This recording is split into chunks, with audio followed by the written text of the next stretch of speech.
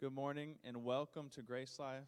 We are incredibly glad that you're here, that you've chosen to worship with us this morning. And we can just proclaim that God is our salvation, and we get a little slice of heaven just worshiping together. And even as we'll take the Lord's Supper later and looking forward to the final marriage supper of the Lamb. So thank you for being here. If I have not had the pleasure of meeting you yet, my name is Matt Carr. My wife Alexa and I and our son Haddon just moved down about a month ago from North Carolina to be a part of Grace Life and to serve you guys in whatever ways needed. And I just want to say on behalf of me and my family, thank you guys so much. We've been overwhelmed and literally left speechless at times from the way you guys have welcomed us and loved us already. You guys are just a really sweet body of believers, and thank you. We're just really excited to be here, so thank you guys. I want to read our welcome, our official Grace Life welcome. There we go. To all who mourn and need comfort, to all who are weary and need rest, to all who feel worthless and wonder if God cares, to all who fail and need strength, to all who sin and need a Savior, to all who hunger and thirst after righteousness, and to whoever else will come, Grace Life Church opens wide her doors in the name of Jesus Christ and offers welcome. So on the screen, you can see a QR code. If you scan that with your camera app on your phone, or if you just open the Church Center app, that's where you can find the scripture for today, which is Romans chapter 5. You can also see upcoming events here at Grace Life. You can find different ways to connect. And also, we don't pass an offering plate here at Grace Life, but if you wish to give and partner with us in that way, giving to help us fulfill our gospel commission here, you can also give on the Church Center app as well. One last thing before I read today's scripture. Today is actually the International Day of Prayer for the Persecuted Church across the world. So we just wanted to take time this morning to pray for our brothers and sisters we're here in a public school meeting right now without any fear of any sort of persecution. So it's hard for us to grasp exactly what these men and women and children go through. But we just want to pause and pray for them. So I'll pray, then I'll read the scripture, and then Tommy will come up. So let's pray together. God, we just lift up our brothers and sisters across the world who we have not even met, but we know we are one body and one family through the blood of Jesus. So, Father, for those who suffer simply because they identify with Jesus, simply because they want to share the good news of the gospel, Father, be with those men and women and children, God. Holy Spirit, fill them with your power to have boldness, to have endurance and perseverance, Father. God, you say that apart from you, we can do nothing. So, God, fill them, fill those churches, fill those gathering today who may have fear and anxiety that they will be found out, Father. Bring your peace, bring your protection, Lord. And God, may your gospel begin to transform those places and those countries to where they can share your gospel and see people come to faith, Lord. And those communities can be transformed and flipped upside down because of your kingdom coming here on earth, Lord. And God, may we have boldness as well, God, to pray for them faithfully, to share the gospel here where it's so comfortable, Lord. Please give us a sense of urgency to spread your name wherever we can, Father. We pray these things in Jesus' name. Amen. So if you would, you can turn or scroll to Romans chapter 5.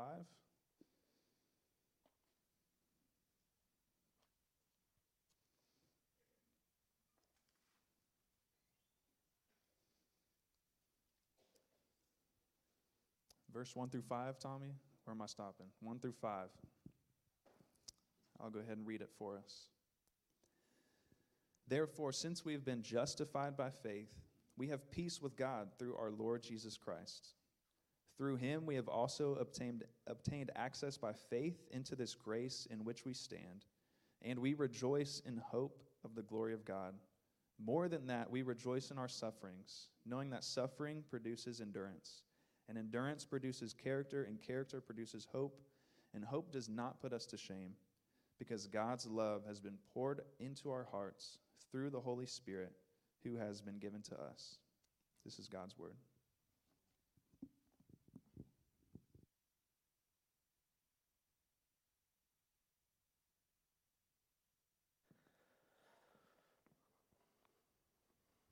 Well, good morning. Welcome to Grace Life. And those of you who are watching from home and you have your heater on, it's a good day to have a heater. We are grateful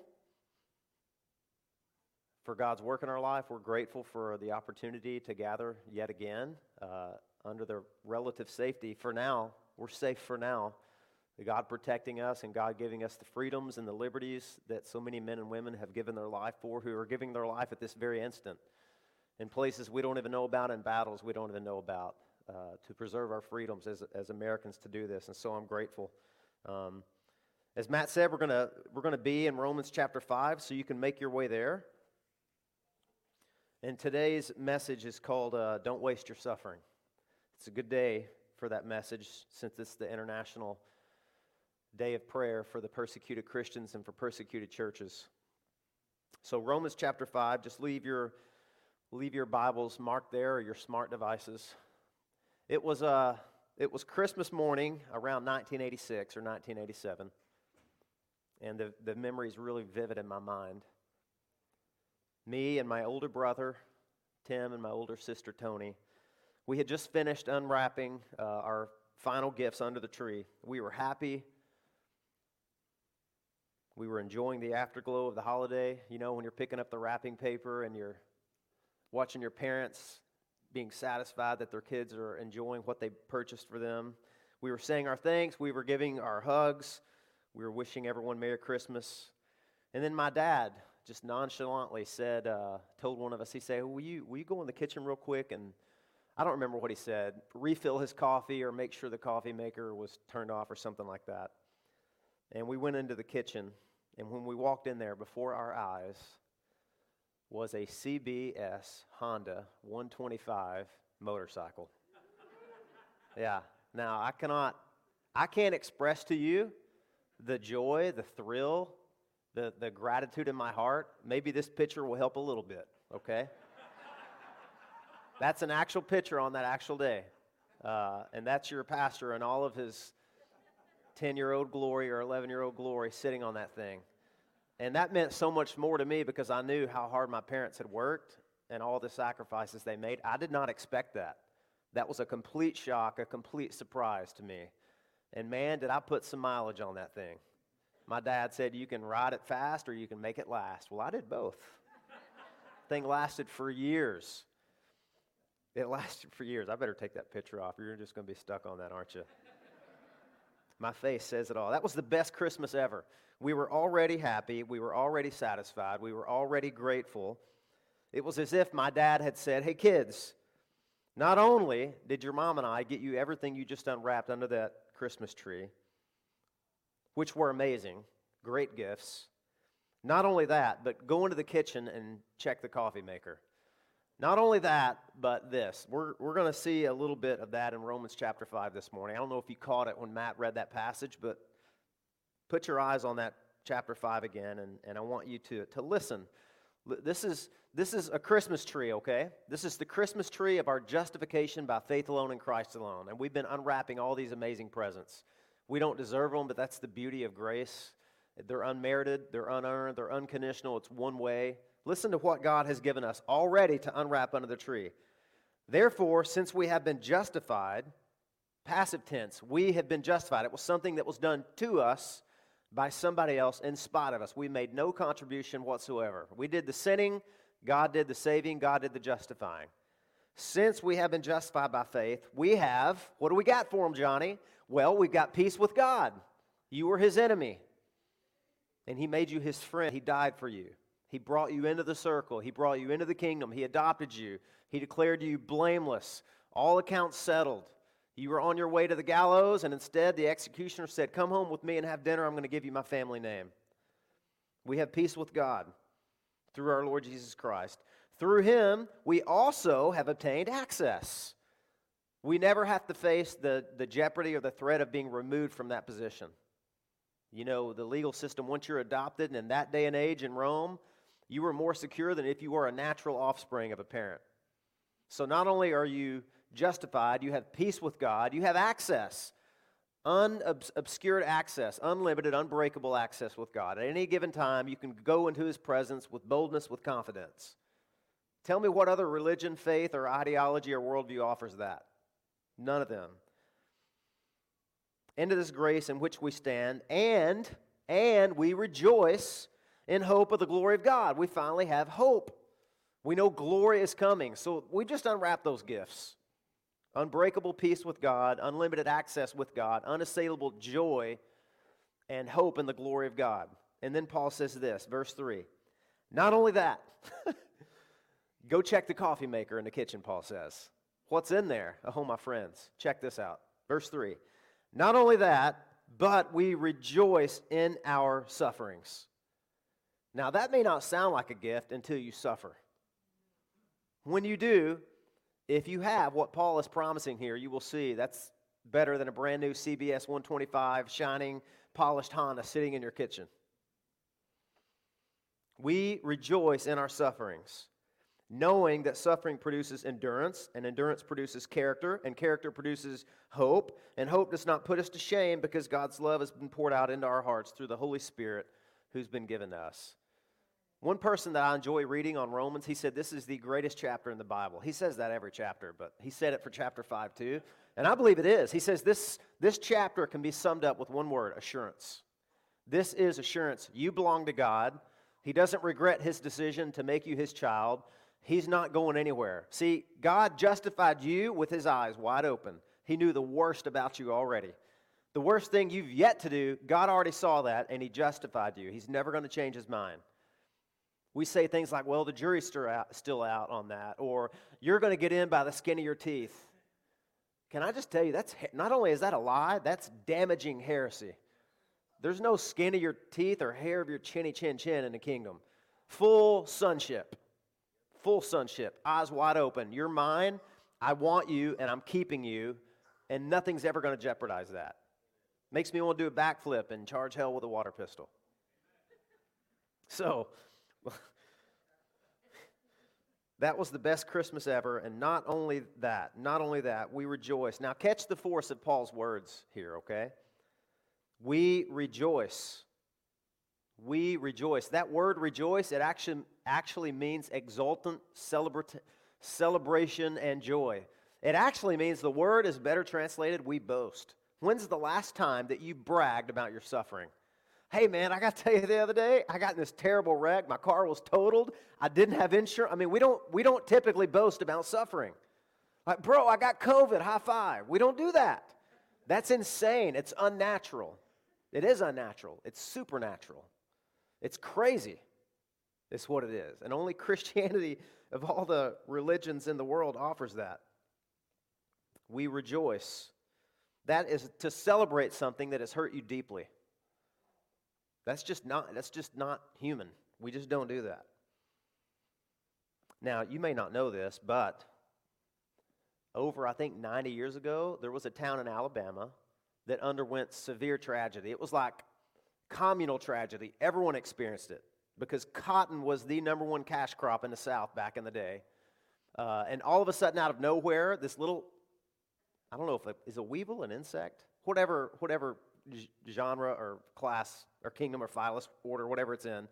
This boll weevil, it was native to Mexico, it found its way into the deep South, and it found a cotton field. And man, did it wreak havoc. It wreaked havoc. It destroyed, just in a matter of years, 50% of all the cash crop of cotton in the South. Now, I live in the South. I live in cotton country. I grew up there in Arkansas, and I can tell you that was devastating. Devastating. But guess what the boll weevil did? for that little town in Alabama and for all the South, it introduced to them an alternate form of cash crop called peanuts. And with peanut farming, they made, I don't know, tenfold what they ever could have growing cotton. And so guess what this town did? They erected a monument to, that's not one of my kids saw that, or my wife saw it. She said, that's not real. I said, no, that is real. That's a real picture. It's of a lady holding up a boll weevil. That sounds crazy. It looks crazy, doesn't it? What are they doing? They are celebrating something that hurt them deeply because it ushered in a wave of prosperity and joy and a deeper appreciation than would have been possible otherwise. And I want to ask you today, are you able to do that with your suffering? Because the Bible says we know this. This is chapter 5 of a 16-chapter book, and Paul says we know this. He doesn't say we feel this. You cannot bake. I love emotions. We're made in God's image, and we have emotions. And Jesus came to show us what the Father is like, and Jesus wept. Jesus got angry. Jesus got tired. Jesus had emotions. Emotions can't drive the car or we'll go into the ditch, right? But they're real. But Paul's not saying we feel this. He says we know this. We know what suffering does. We know that it's a gift. So we don't want to waste it. You don't waste gifts. I just don't think that very many Christians view suffering as a gift for lots of different reasons. One of them is really bad teaching that tells you, hey, if you're suffering, that's a sign of God's displeasure. And it can be a sign of chastening. God does chasten his children just like a parent does.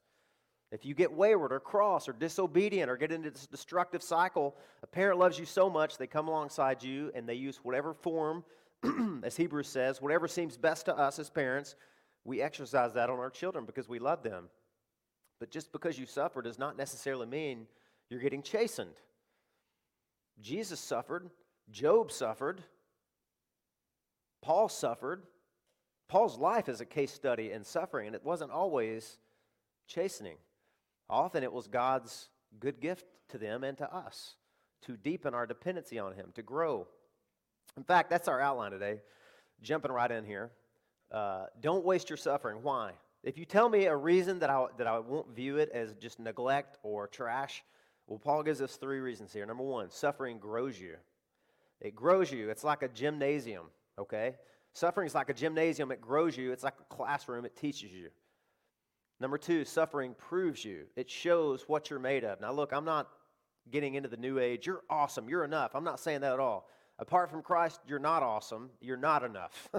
Apart from Christ, you can do absolutely nothing. Go and prove that. It won't take long. Or pray in your own name sometime. I was telling my kids that the other day. I said, how's this sound?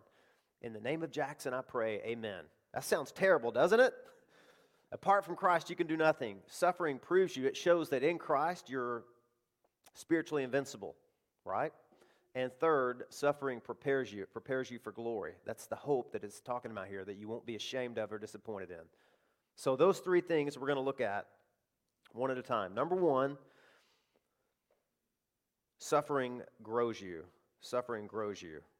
And this is really important because we hear lots of stories today about people who supposedly deconvert. Have you guys heard that word? They deconvert, they kick Christianity to the curb, they're done with the church, they're done with their Bible, they're all out, they wash their hands of it. Now this is another sermon for another day, it'll be coming soon in chapter 8. I don't believe once God saves you, you can lose your salvation because you didn't do anything to gain your salvation in the first place. And I'll be the first to tell you, if I could lose my salvation, I would every single day, and so would you. I'd do it before my second cup of coffee, okay? I'd do it as I'm getting out of bed. I don't believe that. So whenever you're reading a story, it can be confusing. You're like, wow, how did they deconvert? That's another story for another day. A lot of people are deceived. A lot of people think they made a decision to follow Christ, or they think they're in Christ, and they've believed something that was a false gospel. But a lot of people do have these stories of deconstruction, and I've encountered them. I have encountered them. We hear lots of stories about it today. People say goodbye to the church, and surveys have offered us insight into what triggered their departure. Some claim that they encountered new material. They read something or encountered something that maybe contradicted their religious beliefs. Others say they met a new friend who challenged their worldview. But often the real reason that people abandon their faith, if there is such a thing as abandoning Christianity, there's not, is because they face a new experience that they don't have the resources to cope with. And usually that new experience is suffering. They weren't ready for that. They didn't expect that. In fact, whatever teaching they were under said that now you're in Christ, you're a new creature, God loves you so much, you're going to escape every form of suffering. And then the first form of suffering that comes along, they get angry, they get bitter, they get detached, and they say, that's it, I'm out. Kind of like the parable of the four soils, right? Tribulation comes up. Weeds choke out their faith and the cares of this world, and they're done. That new experience is suffering. I met a lady years ago who I had been inviting to church for probably a year. It was the first year we planted this church. And she was not opposed to Christianity. She had just been out of church for decades. She was one of the de-church people that you read about in all these surveys. And one day she just showed up, and she absolutely loved it. She loved it, and she continued to come.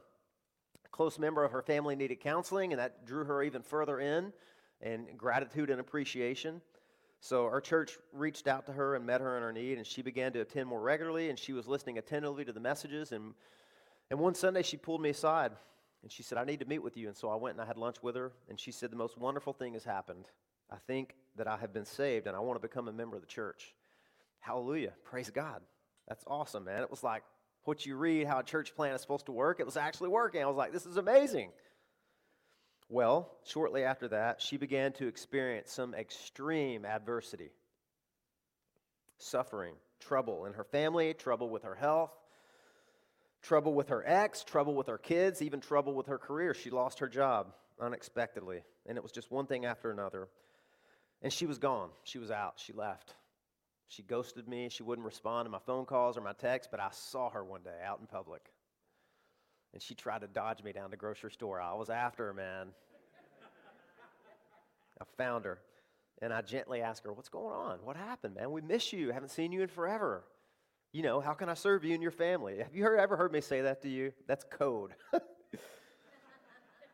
And this is what she said. She told me what was going on. She said, why would God do this to me if he loves me? Why would God do this to me? Or fill in the blank, let this happen to me.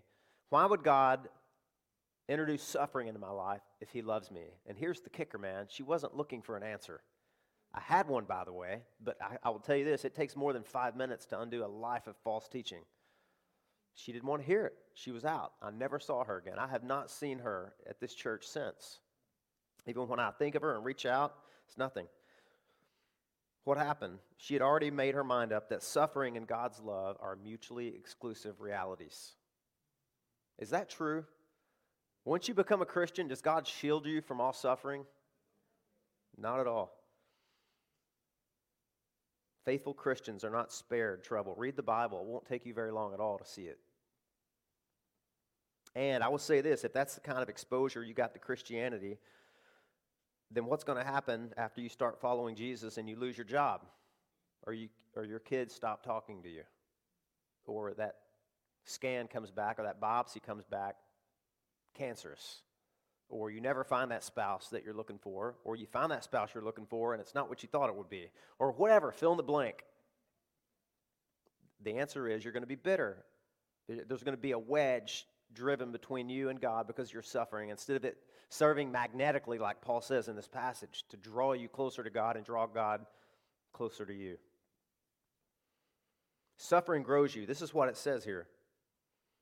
It says, suffering produces endurance. It does something. Suffering does something. That word endurance, it means to remain under. To remain under. To stay put. And to let it do its work. It's like suffering is a furnace. That's maybe one of the richest one of the richest word pictures in the Bible about suffering is it's the furnace of affliction, right? And when you're in it, it doesn't feel comfortable, but it's working, it's doing something, it's growing you, it's putting spiritual muscles on you that you wouldn't otherwise get. Listen, God will use suffering to take you places you wouldn't otherwise go, to produce in you what you otherwise wouldn't get. That's what he does. That's what suffering. God loves you too much to give you an easy life. Have you ever met somebody that's never suffered in their life? And they got all these pithy sayings and they got everything figured out, and then suffering comes and they're a wreck. They're a train wreck. You're thinking as you're hearing them tell you their philosophy of life, and you see their trouble-free existence, you're thinking, stand by. Stand by. It's like the person that writes a book on parenting when he has an infant. Stand by. Trouble's coming. I love that this says, verse 3 here, focusing in on that. Not only that, but we rejoice in our sufferings. This is not just for some elite Christian. And by the way, there's no such thing as an elite Christian. This is not just for apostles. This is for everybody. This is God's promise to every single person who's been justified and who is in Christ. We rejoice in our sufferings. And sufferings is plural. This is not just some special, particular form of suffering. It's any kind of suffering. Primarily the kind that comes because of your faith. And man, don't you wish you knew the things that happen to you that are because you're a Christian? If we needed to know, God would show us. But man, there's things that happen to me. Would that kid have gotten sick if I wasn't a Christian? Is that the devil? Is this thing going on that's weird in the middle of the night? Is that spiritual warfare because I'm preaching the gospel and teaching on prayer and suffering? I don't know. Maybe one day God will show me. But I know this word, it's thlipses. Thlipses is the word, and it means pressure. It means pressure. In fact, here's a word picture of what this word actually means in Greek. It's what happens when you're squeezed. It's used of the squeezing and the pressing of olives to get the oil out.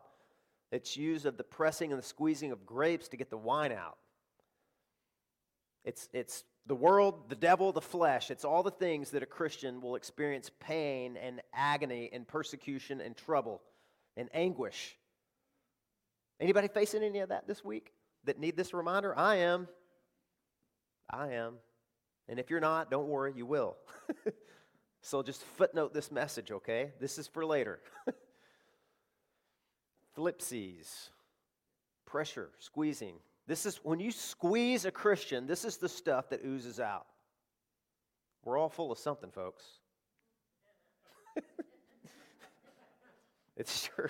It's true. God uses suffering to squeeze glory out of us. He loves us too much, man, to give us an easy, pain-free, carefree life. I mean, we've all seen humans that happens to, man. Aren't they spoiled? And they're kind of naive, and they haven't really tested their belief system yet. The world has a way of wrecking our belief system when it's wrong, doesn't it? So suffering grows us. It grows us. It's not always a sign of God's displeasure, not at all. If you view it that way, you're going to grow bitter and you're going to grow resentful. And here's another problem. If you view adversity as a sign of God's displeasure, then you have to view prosperity as a sign of His favor, and that has some pretty serious implications. There's a whole group of, I think, misled Christians who believe that.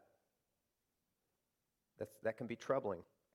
In fact, there's a verse in Ecclesiastes that says, "On the day of prosperity, be joyful.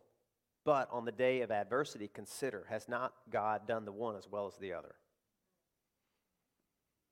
Suffering is everywhere. Job in chapter 5 says, "Man is full of trouble, man is full of suffering as the sparks fly upward from the fire." It's everywhere. You don't have to go looking for trouble and suffering. It will find you, right? There's a poem that says, "Trouble will find you wherever you go, no matter if you're fast, no matter if you're slow. It will catch you." And when it does, Paul wants you to know something. God loves you so much, He brought this gift into your life. This is like a superpower. Use it. It's a gift. It could be anything that makes life harder and threatens your faith in the goodness and power and wisdom of God. And by the way, Paul's not the only person that ever said this. This is all over the Bible. And I don't want to give you 500 verses. If you have a Bible, you can read it and you can find these. But here are just a few, okay? James says this, "Count it all joy, my brothers." He's saying the same thing as Paul, right? "Rejoice in your sufferings. Count it all joy, my brothers, when you meet trials of various kinds. For you know," Paul said we know, James said we know, "you know that the testing of your faith produces steadfastness." Don't you love it when apostles agree? They always do, by the way, in the Bible. "And let steadfastness have its full effect, that you may be perfect and complete, lacking in nothing." So if you want to be perfect and complete and lacking in nothing, then welcome the suffering when it comes. See it as a gift, not as a curse, not as a sign of God's displeasure, but as a gymnasium. It's time to go to the gym. It's time to go to the classroom. It's time to grow, to get strong, to go deep, to draw near God. And Paul was a trouble expert, and he wrote so many different places. Here's another place in Colossians 1:24. Now I rejoice in my sufferings for your sake. Isn't that crazy? Isn't that insane? Who does that? And then here's another place in Corinthians 1:6-7. For we do not want you to be unaware, brothers, of the affliction, that's the same word, thlipsis. Paul's traveling around, planting churches, preaching the gospel, and he's suffering. He's been stoned, he's been shipwrecked, he's been left for dead. He's suffered beatings and whippings, had to escape for his life, stranded in the middle of the ocean, lots of things. And he says, I don't want you to be unaware of the affliction that we experienced in Asia. For we were utterly burdened beyond our strength. Isn't that what God does? I'm going to read this up here. I made it too little for my eyes. Utterly burdened beyond our strength, so that we despaired of life itself. Indeed, we felt that we had received the sentence of death, but that was to make us rely not on ourselves, but on God who raises the dead. Did you hear? He said this pressure, this thlipsis, had a purpose. It was made to cause us to rely not on ourselves, but on God who raises the dead. Suffering breaks you of relying on yourself. How many people relied on yourself recently this week? Come on, guys. It's church. Be honest. How many people were disappointed in themselves? See? We still don't learn, do we? God loves you so much, He gave you this reminder today. Quit relying on yourself. You're going to disappoint yourself and make yourself angry. God says, rely on me. Apart from me, you can do nothing. So suffering is a useful gift from God. And I can't read that either. That's my fault, so forget that. It was good. We'll come back to it later. Email me for my notes, all right? Rejoice in your suffering. Now, there are ways that you can handle your suffering. There's ways we misread this text in our mind. He does not say rejoice because of your sufferings or rejoice for your sufferings. That would be a little bit weird. I don't want to suffer, do you? And suffering, listen, Jesus came into a world that was broken because of sin and because of unbelief, and Jesus wept. Shortest verse in the Bible, Jesus saw suffering and he saw tragedy. He saw what sin and unbelief had did. He saw what rebellion against God had brought into the world, and he wept. He's a high priest. He's sympathetic to us. So you shouldn't desire suffering. He's not saying that. That's masochism, right? That's kind of sadistic. It's crazy. You feel like maybe you're somehow earning God's favor if you can get enough suffering, you can kind of atone for yourself. That's not what he's saying here. Nor is Paul saying you can be stoic. You know, you can just have a stiff upper lip and a clenched fist and grit your teeth. He's not saying that either. Those things will harden you. Those things won't soften you. Those things will make you hard. And listen, if that's the way you face suffering, then you'll be the last person on earth that somebody wants to talk to when they need help and when they're suffering. Because you'll be hard, you'll lack compassion, you'll lack empathy. One of the ways suffering grows us is it softens us. I'm a little bit OCD. Okay, I'm a lot OCD. And I can't stand for dishes to be in the sink. It drives me crazy. It does, especially if they're in the left side of the sink. That's another sermon for another day. So when I see dishes in the sink, I want to get them out of there. I would rather they be in the dishwasher, ideally in the cabinet, clean and wiped off. But sometimes my wife will cook an amazing meal, and she had to cook it in the oven, and there's a casserole pan or a pie pan or something, and she's letting it soak in the sink in hot water.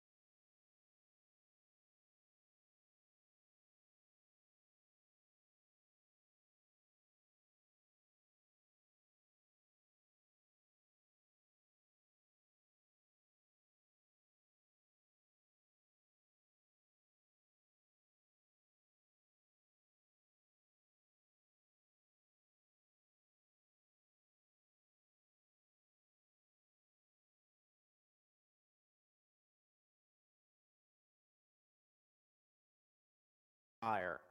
Like you're in this furnace, and you know this furnace is going to change you. It's going to prove you. It's going to burn off all the wasteful and dross and fake metallic alloys, and it's going to give you the pure. It's going to show you what this metal is really made of. It's going to produce quality. It's going to show the true inner workings that the Holy Spirit is doing. It's going to examine you. It's going to prove you. That's God's promise. So when we learn to trust God in the trials, we learn to experience His sustaining power, and it increases our faith. It purges us. It sanctifies us. It's like a mirror. It shows us that God is actually at work. He's changing us into His image. Sometimes we don't see that, do we? Isn't it hard sometimes? Like if you're trying to lose weight, or maybe you're trying to gain weight, or whatever it is, you don't see change overnight. It's hard to see it. It's imperceptible until you see a buddy that you haven't seen forever, and they either see that you've gained weight and they don't say anything because they love you, or they're like, oh my goodness, you look so thin, you look so great, right? It's hard for us to see that change happening, but when suffering comes, that's when we can see it. It's like, you know what? I'm not bitter. I'm not angry. God's doing something miraculous and supernatural here. He's changing me. He's softening me. I'm welcoming pain because I know it's accomplishing something good and something valuable. Suffering can temper us like steel, where it takes more and more to break you. So when you go through tribulation, your faith is being tested, and it's going to show you, like, I really am in Christ. I really am hoping in God. I really am seeing and attaching my faith to something beyond this. That's what suffering often does. It breaks the things that we're tethered to, right? I've had lots of car seats since we started having kids, and I've learned this. If your car seat is not tethered to the frame of your car, it's pretty much worthless. You know that? If I attached a car seat to one of my other kids in the seat, that car seat is only as strong as what it's attached to, right? And do you know what suffering does? Sometimes it shows you, man, you're attached to the wrong thing, bro. If I'm rappelling over a cliff and I've got this strong rope, it doesn't matter how strong the rope is. If it's tied to a weed on top of the mountain, not good. Big problemo. But if it's tied around this oak tree of God's grace and love and faithfulness, I'll be okay. If wind comes or my buddy pushes me, I'll be all right because I'm anchored. That's what hope in the Bible is referred to as an anchor of the soul, right? I'm anchored. That's what suffering does. People who have never suffered are likely to have very naive stories about the meaning of life. Suffering has a way of shattering those, doesn't it? And we need to let it. If your worldview and your faith can't withstand suffering and pain and agony, you need to re-examine it and reevaluate it. Even if it's under the name of Christianity, you better make sure you're getting it all from the Bible. Because the Bible says we count it all joy because it's a gift. It does something tremendous. Third point here, okay? Suffering prepares you. Listen to this. Now, I'm only going to get into this today. There's a powerful verse here where it says that the love of God is poured out. Here, let me just read this, the last verse. Verse 4, and endurance produces character, and character produces hope. And hope does not put us to shame because God's love has been poured into our hearts through the Holy Spirit who's been given us. Man, that's a powerful truth, and we're going to dig into that deeper next time. What does it mean? God's love has been poured out. How does the Holy Spirit factor into that? That's too much to cover in one little point here. We're going to get into that next week. But I just want to drill down in this hope that suffering produces that will not put you to shame. When I was in high school, there was a really smart kid in our class. He was smart in every subject, man. Chemistry, English, history, math, you name it. Even PE, man. The kid was built like a rock, and he was super intelligent. His name was Mike Bratcher, and I just got to be honest with y'all. Everybody cheated off of this kid's test. Everybody in the class depended on Mike Bratcher, man. Every study guide, hey, Mike, you got your notes? Hey, Mike, you got the answers? Hey, Mike, can I call you later? Hey, Mike, can you tutor me? He was the kid. And I don't even think he sat up front. He didn't need to, but everybody found a way to look at his test paper. Now, I know what you're wondering. Pastor Tommy, did you cheat? Listen, that's not important for this sermon, okay? It doesn't matter. What matters is this. I don't know if Mike Bratcher just had a bad day one week, or if he knew what we were all doing and he was sick of it, or he had this cruel, vengeful joke he was going to play. But Mike Bratcher, in a very important test near the end of the semester, he bombed. He bombed the test. I mean, he bombed it bad. Not like a B+, which would have made him cry. He like got a D or an F. And I remember everybody else in the class was angry. They were angry at Mike, like, Mike, you failed us, bro. Mike, what the heck, man? What are you doing? And Mike just had this smirk on us. I think it was a revenge plan, is what I think it was. But listen, everybody in that class had their hope attached to Mike Bradsher. And you know what? Their hope disappointed them and left them ashamed. Every single one of them. Why? Because Mike Bradsher, let's just say Mike had a bad day, okay? He didn't feel good that day. Whatever it is that you're attaching your hope to, you better make sure it's not going to have a bad day. If it's your bank account, if that's what everybody in here, you have something or someone that you have pinned, and all laughing, all serious, I want to be really serious now. Everybody in this room and everyone watching from home, you have attached and pinned your hope. You've tethered it to something. And you better hope that something that you've tethered it to is not going to have a bad day. If it's your bank account, what are you going to do when the stock market crashes? If it's this investment you made, what are you going to do when that tanks? A lot of people got shocked when the whole Bitcoin thing. I've got close friends. Man, that was like their life. That was everything they were banking on, and it totally crashed that week. I mean, it's kind of unpredictable, isn't it? What is it? Is it I'm going to find a spouse, or the spouse that I find is going to be this, or that my kids are going to be this? Is it your beauty? I mean, your spouse is going to have a bad day. Your bank account's going to have a bad day. If it's your beauty, your face is going to have a bad day. Listen, whatever it is that you're attaching your hope to that's outside of Jesus, you are going to be disappointed at best and devastated at worst. And suffering is intended to show you there's only one thing, one person you can attach that hope to that it's not going to leave you disillusioned, disappointed, doubtful, angry, resentful, and it's Christ. It's Christ. Because, listen, no circumstance you ever face can touch him. He's transcendent above it all, and when you're tethered to him, man, that's the frame of the car. That's the oak tree on top of the cliff. That's it. Johnny Erickson Tata, I told you, when she was 17 years old, she was diving in the ocean. The whole story is amazing, man. She hit bottom, broke her neck. She was going to drown, but her sister, who was walking away from her on the dock, a crab pinched her pinky toe, and she went, ow, and turned around, and she saw Johnny floating face down in the water. Had that crab not pinched her toe, she wouldn't have seen her. And Johnny, that very morning, had dyed her hair bright orange or bright yellow or something, and her sister was able to see it. Just God's providence and all the endless possibilities, contingencies. It's amazing. But she turned and saw her sister, rescued her, but she was a quadriplegic. I told you, wheelchair, 50 years. She wrote a book on heaven. This is what she said. The first thing she said in that book, she said, in this life, there are more important things than walking. Wow. That's pretty cool. Then she said this, I sure hope I can bring this wheelchair to heaven and put it in a corner, and then in my new, perfect, glorified body, standing on grateful, glorified legs, I'll stand next to my Savior, holding his nail-pierced hands, and I'll say, Jesus, do you see that wheelchair? You were right when you said that in this world we would have trouble, because that thing was a lot of trouble. But the weaker I was in that thing, the harder I leaned on you, and the harder I leaned on you, the stronger I discovered you to be. It never would have happened had you not given me the bruising of the blessing of that wheelchair. Suffering, amen, praise God. She's still going, as far as I know. She's still going, writing books, speaking, amazing encouragement to suffering Christians around the world. Suffering can serve as a minimalist for our lives. It can show you what's really important. It's interesting, I could have lengthened that paragraph. She said, and then when Jesus and I are through laughing and I'm crying, she said, and the one time that I can finally use my hands to wipe away my tear, I won't have to because he's going to wipe away my tear. I read that to my wife and I was like, boo-hoo-hoo. It's powerful.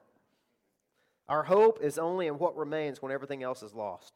You don't know that Jesus is all you need until you realize that he's really all you have sometimes, right? Until you hit rock bottom. So in conclusion, we can rejoice in suffering because we know it's going to grow us. It's going to prove us. It's going to prepare us for glory. It's going to wean us from the destructive and seductive lies that this world tells us and that sin tells us. It's going to strengthen and deepen our dependency and our appreciation of Christ. That's what the word hope in the Bible means, by the way. It's not blind optimism. It's faith looking forward. We know that glory is coming. We know that God is going to fix all this. He's going to give us a new body. He's going to restore this planet. He's going to fix everything. That's what suffering reminds us of. That's what Jesus did. When he was performing miracles, those were little glimpses. Those were little previews of coming attractions of a world that's not broken by sin, bodies that aren't wrecked by pain and atrophy. That's what Jesus is doing. But let me tell you what the ultimate purpose of suffering is, and we see it in 1 Peter 3. And it was accomplished by Christ. Because I want to tell you this, we will never rejoice in our sufferings until we first rejoice in Christ's sufferings. Let me say that again. I will never rejoice in our sufferings until we learn to rejoice in his sufferings, which is the gospel. That's what we're doing in a second here. We're going to rejoice again in the sufferings of Christ. Why? Because of what they did. Christ also suffered once for sins, the righteous for the unrighteous, so that he might bring us to God. Man, we better thank God for his sufferings because they brought us to God, right? Jesus suffered once for you. He ran towards suffering.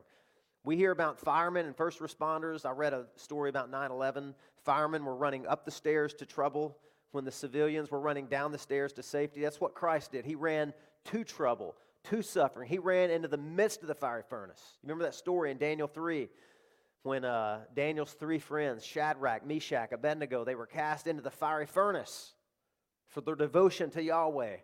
And King Nebuchadnezzar, he looked into the furnace and he said, wait a minute, were there not three men thrown in there? I see a fourth, and his appearance is like a god, the son of a god.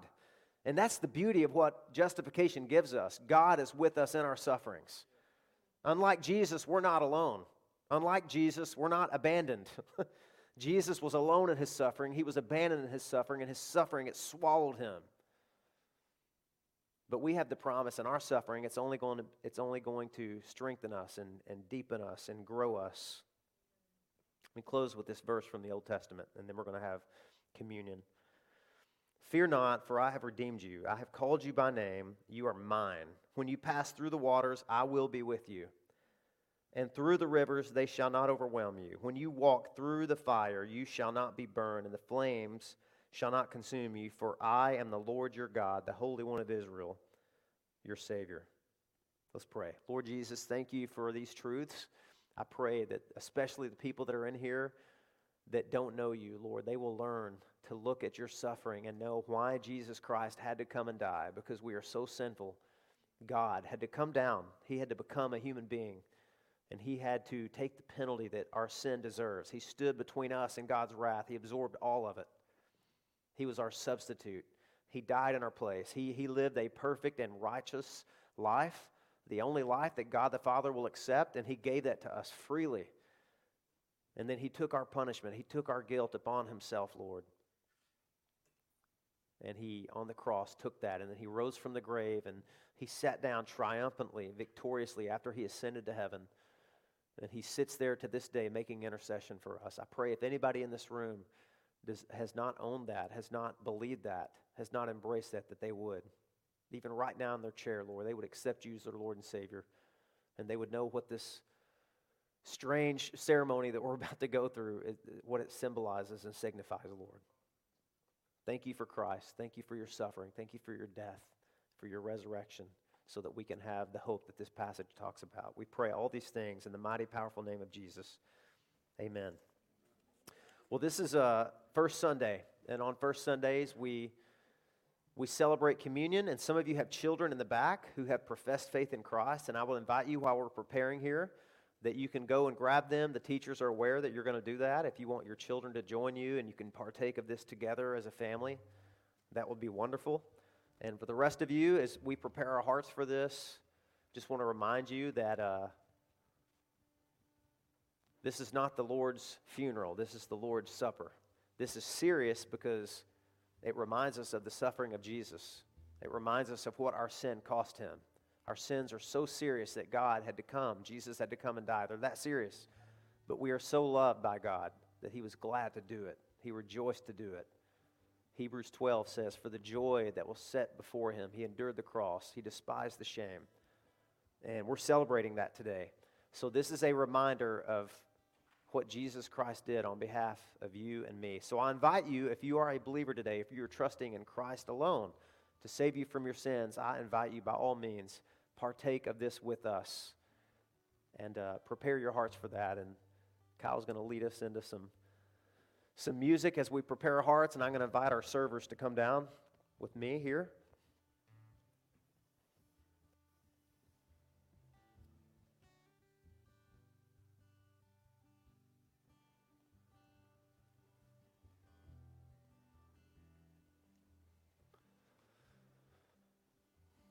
And to prepare the table for us.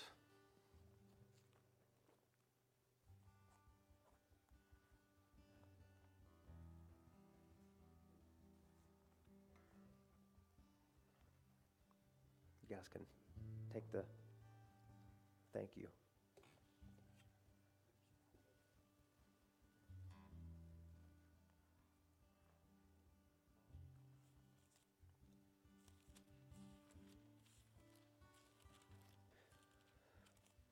I'm going to ask our servers to distribute these elements to you. And I just want to remind you, since COVID hit for the second wave, we have remained committed to serving communion in prepackaged containers here. It's a little bit tricky to get these open, so feel free to, when you get yours, get it ready. There's two different tops you peel off. One has that wafer under it, and the other one has the juice under it. And so as they distribute these, I'm going to pray as they do that, and I'll be reading some scripture that you can just meditate on, and then we're going to all do this together as a congregation. But this has been prepared with sanitized hands, and so it's okay if you want to sit this out. If you have any fear or misgivings about that, that's okay. Nobody's going to judge you. This is Grace Life. But if you are in Christ this morning, if you are trusting in Jesus Christ this very moment for your salvation, I invite you to partake with us in communion. Let me pray. Lord, prepare our hearts. Help us to do what the Bible tells us to do and rejoice in the sufferings of Jesus, to remember.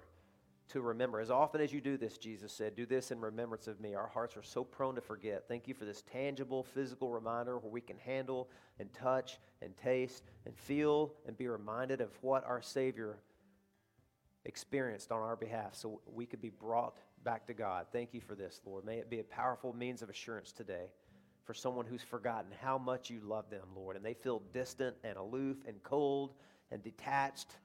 Use this powerful reminder, Lord, to prove to them again you love them, you are for them, and you are committed to them. In Jesus' name I pray. Amen. Okay, servers, you can distribute these now.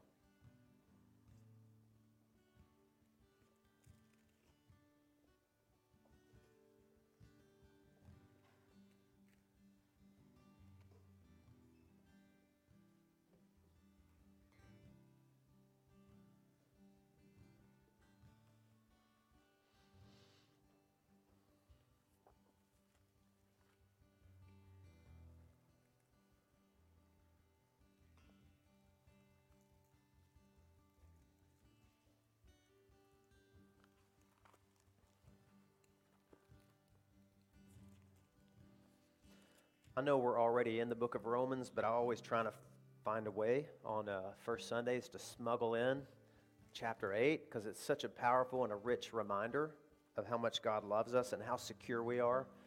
Sometimes suffering can feel like maybe you're a plant and you're getting uprooted, but it's actually God reminding you how strong your roots are, how deep they go, and that no storm, no wind, no rain, no flood is going to be able to pull you up because you're deep.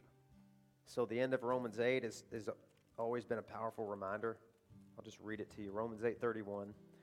What shall we say then to these things? If God is for us, who can be against us? He who did not spare his own son, but gave him up for us all, how will he not also with him graciously give us all things? Who shall bring any charge against God's elect? It is God who justifies. Who is to condemn? Christ Jesus is the one who died. More than that, who was raised, who is at the right hand of God, who indeed is interceding for us. Who shall separate us from the love of Christ?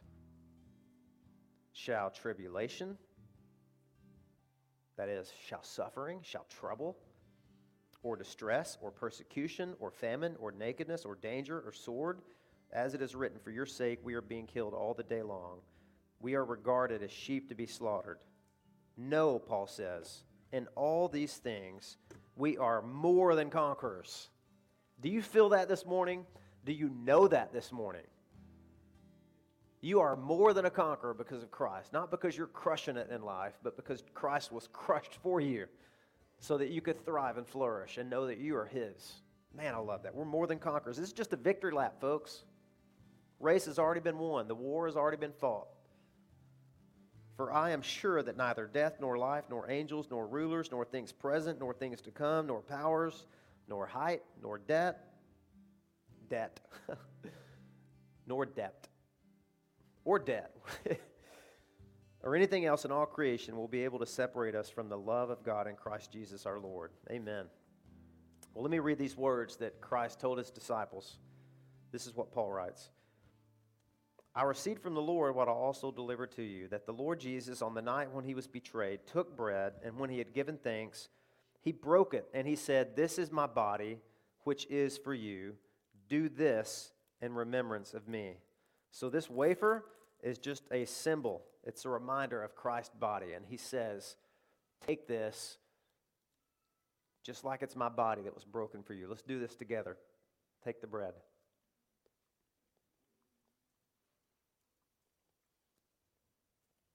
And then in verse 25 it says this, in the same way also He took the cup after supper, saying, this cup is the new covenant in my blood. Do this as often as you drink it in remembrance of me. So this is symbolic of the blood of Christ, and we do this in remembrance of Him. Let's do it together.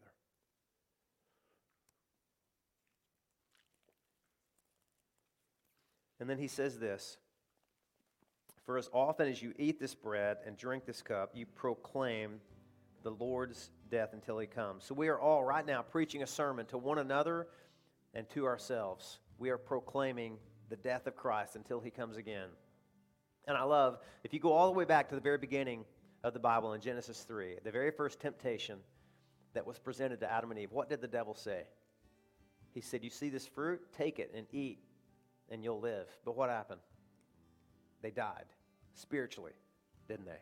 On that very day, they died. Death entered the world. We're going to learn a little bit later in this chapter. Through one man's sin, an act of rebellion, death spread to all men. And now look what Christ has done. He's reversed that. Jesus says, this is my body. Take, eat, and you will live. And Jesus is not a liar. You've partaken of His death. You've partaken of His suffering. And the Bible says you have eternal life, and nothing can ever threaten that or jeopardize that. Amen? Let's pray together. Lord, thank you so much for these assurances, for these promises. I pray that as we would sing together in just a minute, that would be just a barometer of our heart being thrilled and singing, even in our suffering, Lord. It's going to deepen us into the center of your love for us. Thank you for those truths, Lord. In Jesus' name we pray. Amen. All right, servers, you may be seated. And Kyle, it says on that night, after they partook of the Last Supper, that they sang a hymn together. You got a hymn for us?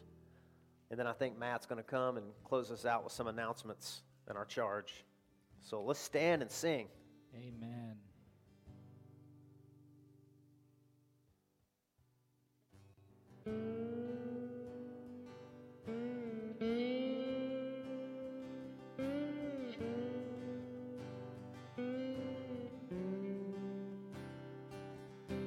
What can wash away my sin? Nothing but the blood of Jesus. What can make me whole again? Nothing but the blood of Jesus. So precious is the flow that makes me white as snow. No other fount I know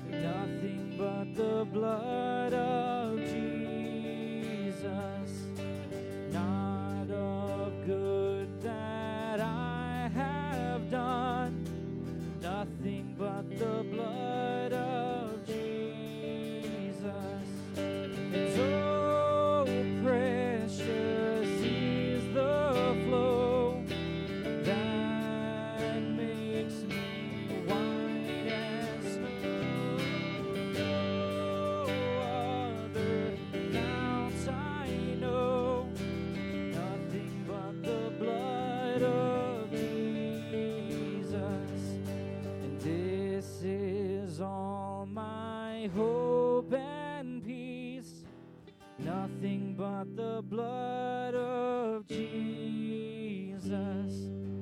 This is all my righteousness, nothing but the blood of Jesus. And so precious is the flow that makes me white as snow. No other fount I know, nothing but the blood of Jesus. And so precious is the flow that makes me white as snow. No other fount I know, nothing but the blood of Jesus. Nothing but the blood of Jesus. Thank you, Lord, that it was not just the blood of some animal, Lord, but it was the blood of the King of Kings and the Lord of Lords. And there's nothing more powerful than that, Father. Thank you that your sacrifice and our faith in you grants us eternal life, Father. Thank you for that. And if there's anyone in here struggling with assurance, Lord, I pray that you can just lead them to your words and lead them to your promises, that those who put their faith in you are justified and are right in your eyes, Father. Thank you for that. In Jesus' name, amen. Before Matt does our announcements and closes us off, just three quick things. First, you can take a seat. It's okay. First of all, if you have the empty cup of the juice in it, those things tend to spill over and stain really bad the carpet in here. And we want to be good partners with this school and take care of the facility. So we have baskets in the back. As you leave, take these with you and just drop them in there. Secondly, I never really got an opportunity to thank everyone. It's weird for pastors to talk about October being Pastor Appreciation Month. Super awkward for me, just because I want my security to go deeper in the gospel. It just feels weird to talk about, hey, will you appreciate me? But you guys always do. It's amazing. Our staff has, you have, and Sarah and I just felt lavished with your love and gifts, cards, letters, your kindness. Thank you so much. Thank you to our elders, Steve and Cliff, to our staff, Diane and Megan and Matt and Courtney and the worship team, everybody else, giving me time in October. I got to go away and minister to a pastor friend of mine, and Cliff preached a sermon. It was amazing a couple of weeks ago. You guys are the most amazing congregation I have ever been a part of. And I'm not saying that to flatter you. God knows. I love this church. I love you. I love what God is doing here. And we're growing. We were able to welcome 13 new members last week, baptized 3 people. We just met Matt again this morning, brought his family here to help us do discipleship. And I'm excited for what God has. We're just getting started, guys. We really are just getting started. I'm so thankful to be a part of this, that you guys tolerate me and all my weird idiosyncrasies. And there's something I didn't get to do last week that I wanted to do. I don't want to embarrass you guys. I forgot to introduce you to the congregation. You've been a member for well over 2 months now. You're always serving somewhere whenever we do the introduction. So can I get you to come up here real quick? Just right here. You won't have to go up on the stage. I said we were introducing 13 new members last week, and there were only 11 that we did. So here's 12 and 13. This is Michael and Lisa Wyckoff, and they came over here from Pine Ridge Fellowship. He's actually a pastor, and he has been a pastor to me. He has encouraged my heart. Lisa has encouraged my wife's heart, and they jumped right in with serving, meeting with me, encouraging. They're leading a community group in their house. They're hosting and facilitating, and I'm just so thankful and appreciative for them coming over here and using their gifts. And I wanted to officially and formally introduce them to you. So if you have not yet met Michael and Lisa Wyckoff, you shake their hand and say hello to them today.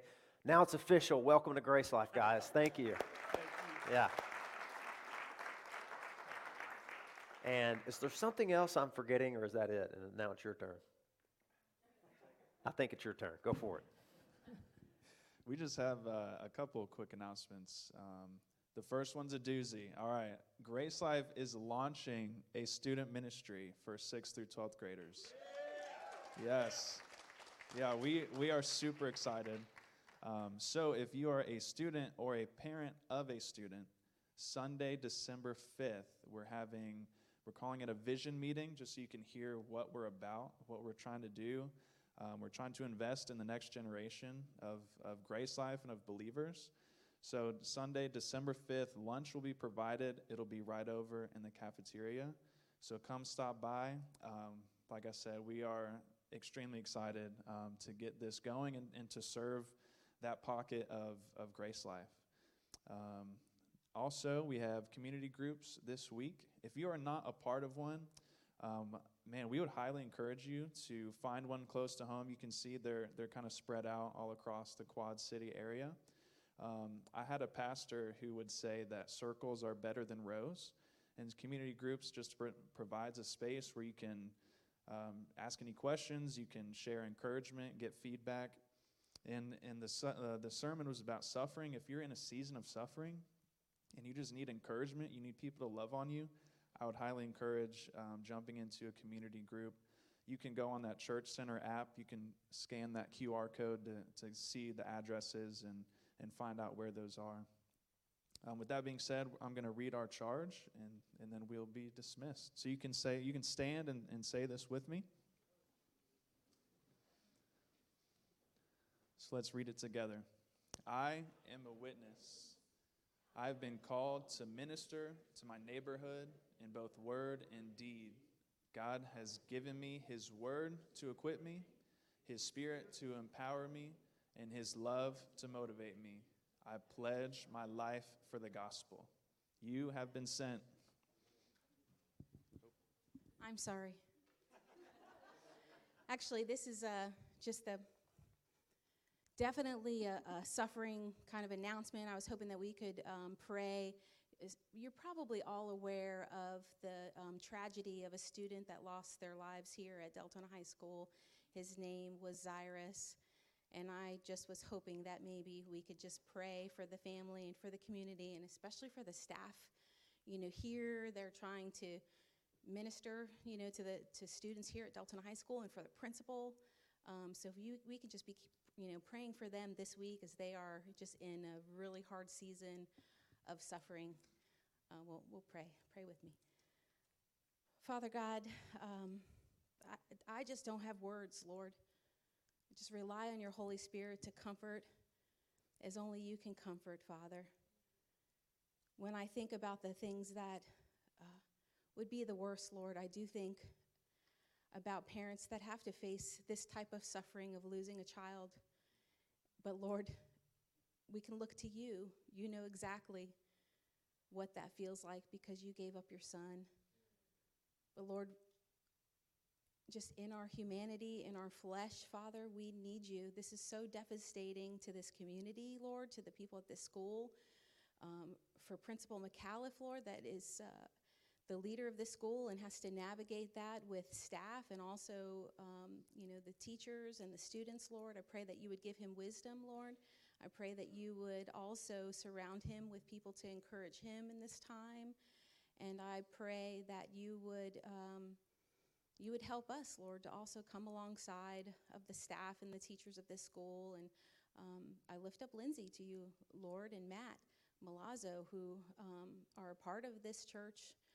Help them, Lord, to minister to those that need it most in this campus, Lord. And we just pray that you would work in the hearts and lives, Lord, of all of these students and bring them your comfort and your peace, Lord. We love you and praise you in Jesus' name. Amen. Thank you. You have been sent.